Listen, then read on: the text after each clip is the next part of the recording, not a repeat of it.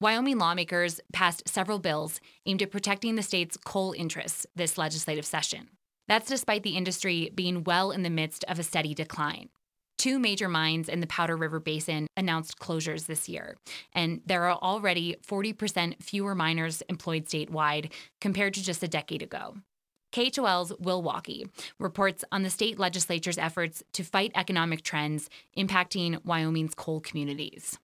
Coal production peaked in the Cowboy State in 2008 when miners extracted over 466 metric tons of the black rock from the heart of Wyoming coal country. In 2020, the state's annual yield fell to less than half that amount, according to the Wyoming State Geological Survey. Glenn Morrell is a geologist by training. He says production will slightly rebound in 2021, but that the mammoth numbers of 2008 are probably a relic of the distant past. 2020 was a bit of an aberration there. It was an impact of a very, unforeseen sort of black swan event, that being COVID. And that's, I think the rebound from that is occurring. There is a far more significant long-term trend which is in place as well.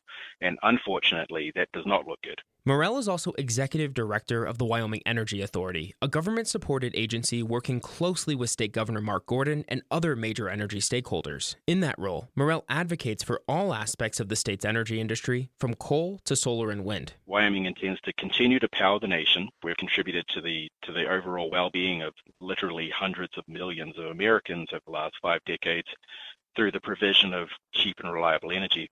We want to continue to do that.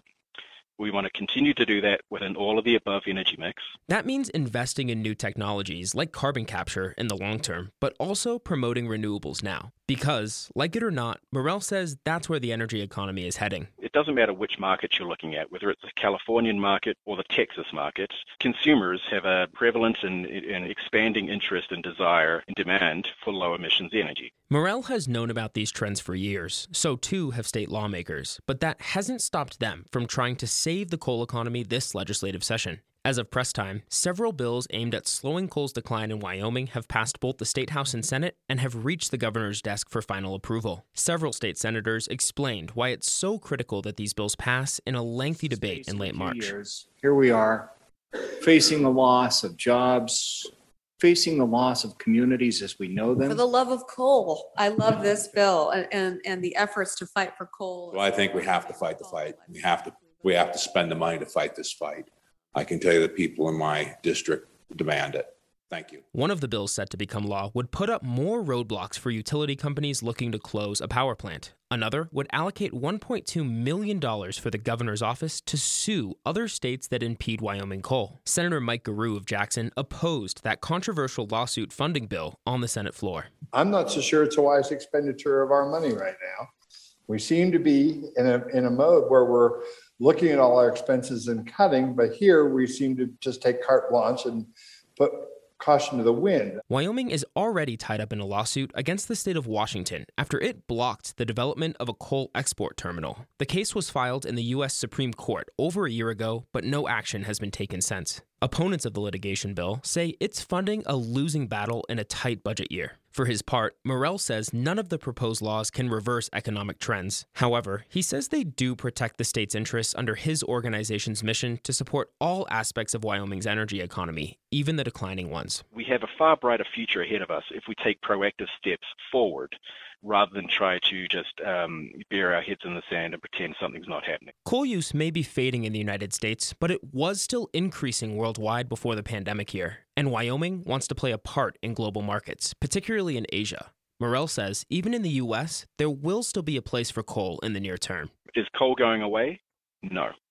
It's too cheap, it's too abundant, we're too good at extracting it for coal to ever disappear. It's always going to be a part of the energy mix in some way or form. Morrell also says that the decades-long renewable energy targets from governors and nations, while aspirational, are enormous undertakings given the current state of technology and the spatial footprint needed for some renewables like wind. But that won't stop many leaders from trying. Governor Gordon recently announced a statewide goal to eliminate carbon pollution from the power sector by 2035, all while still supporting fossil fuel workers. That's actually similar to President Joe Biden's plan to achieve net zero emissions by 2050, a goal he announced in late January. We need to be bold.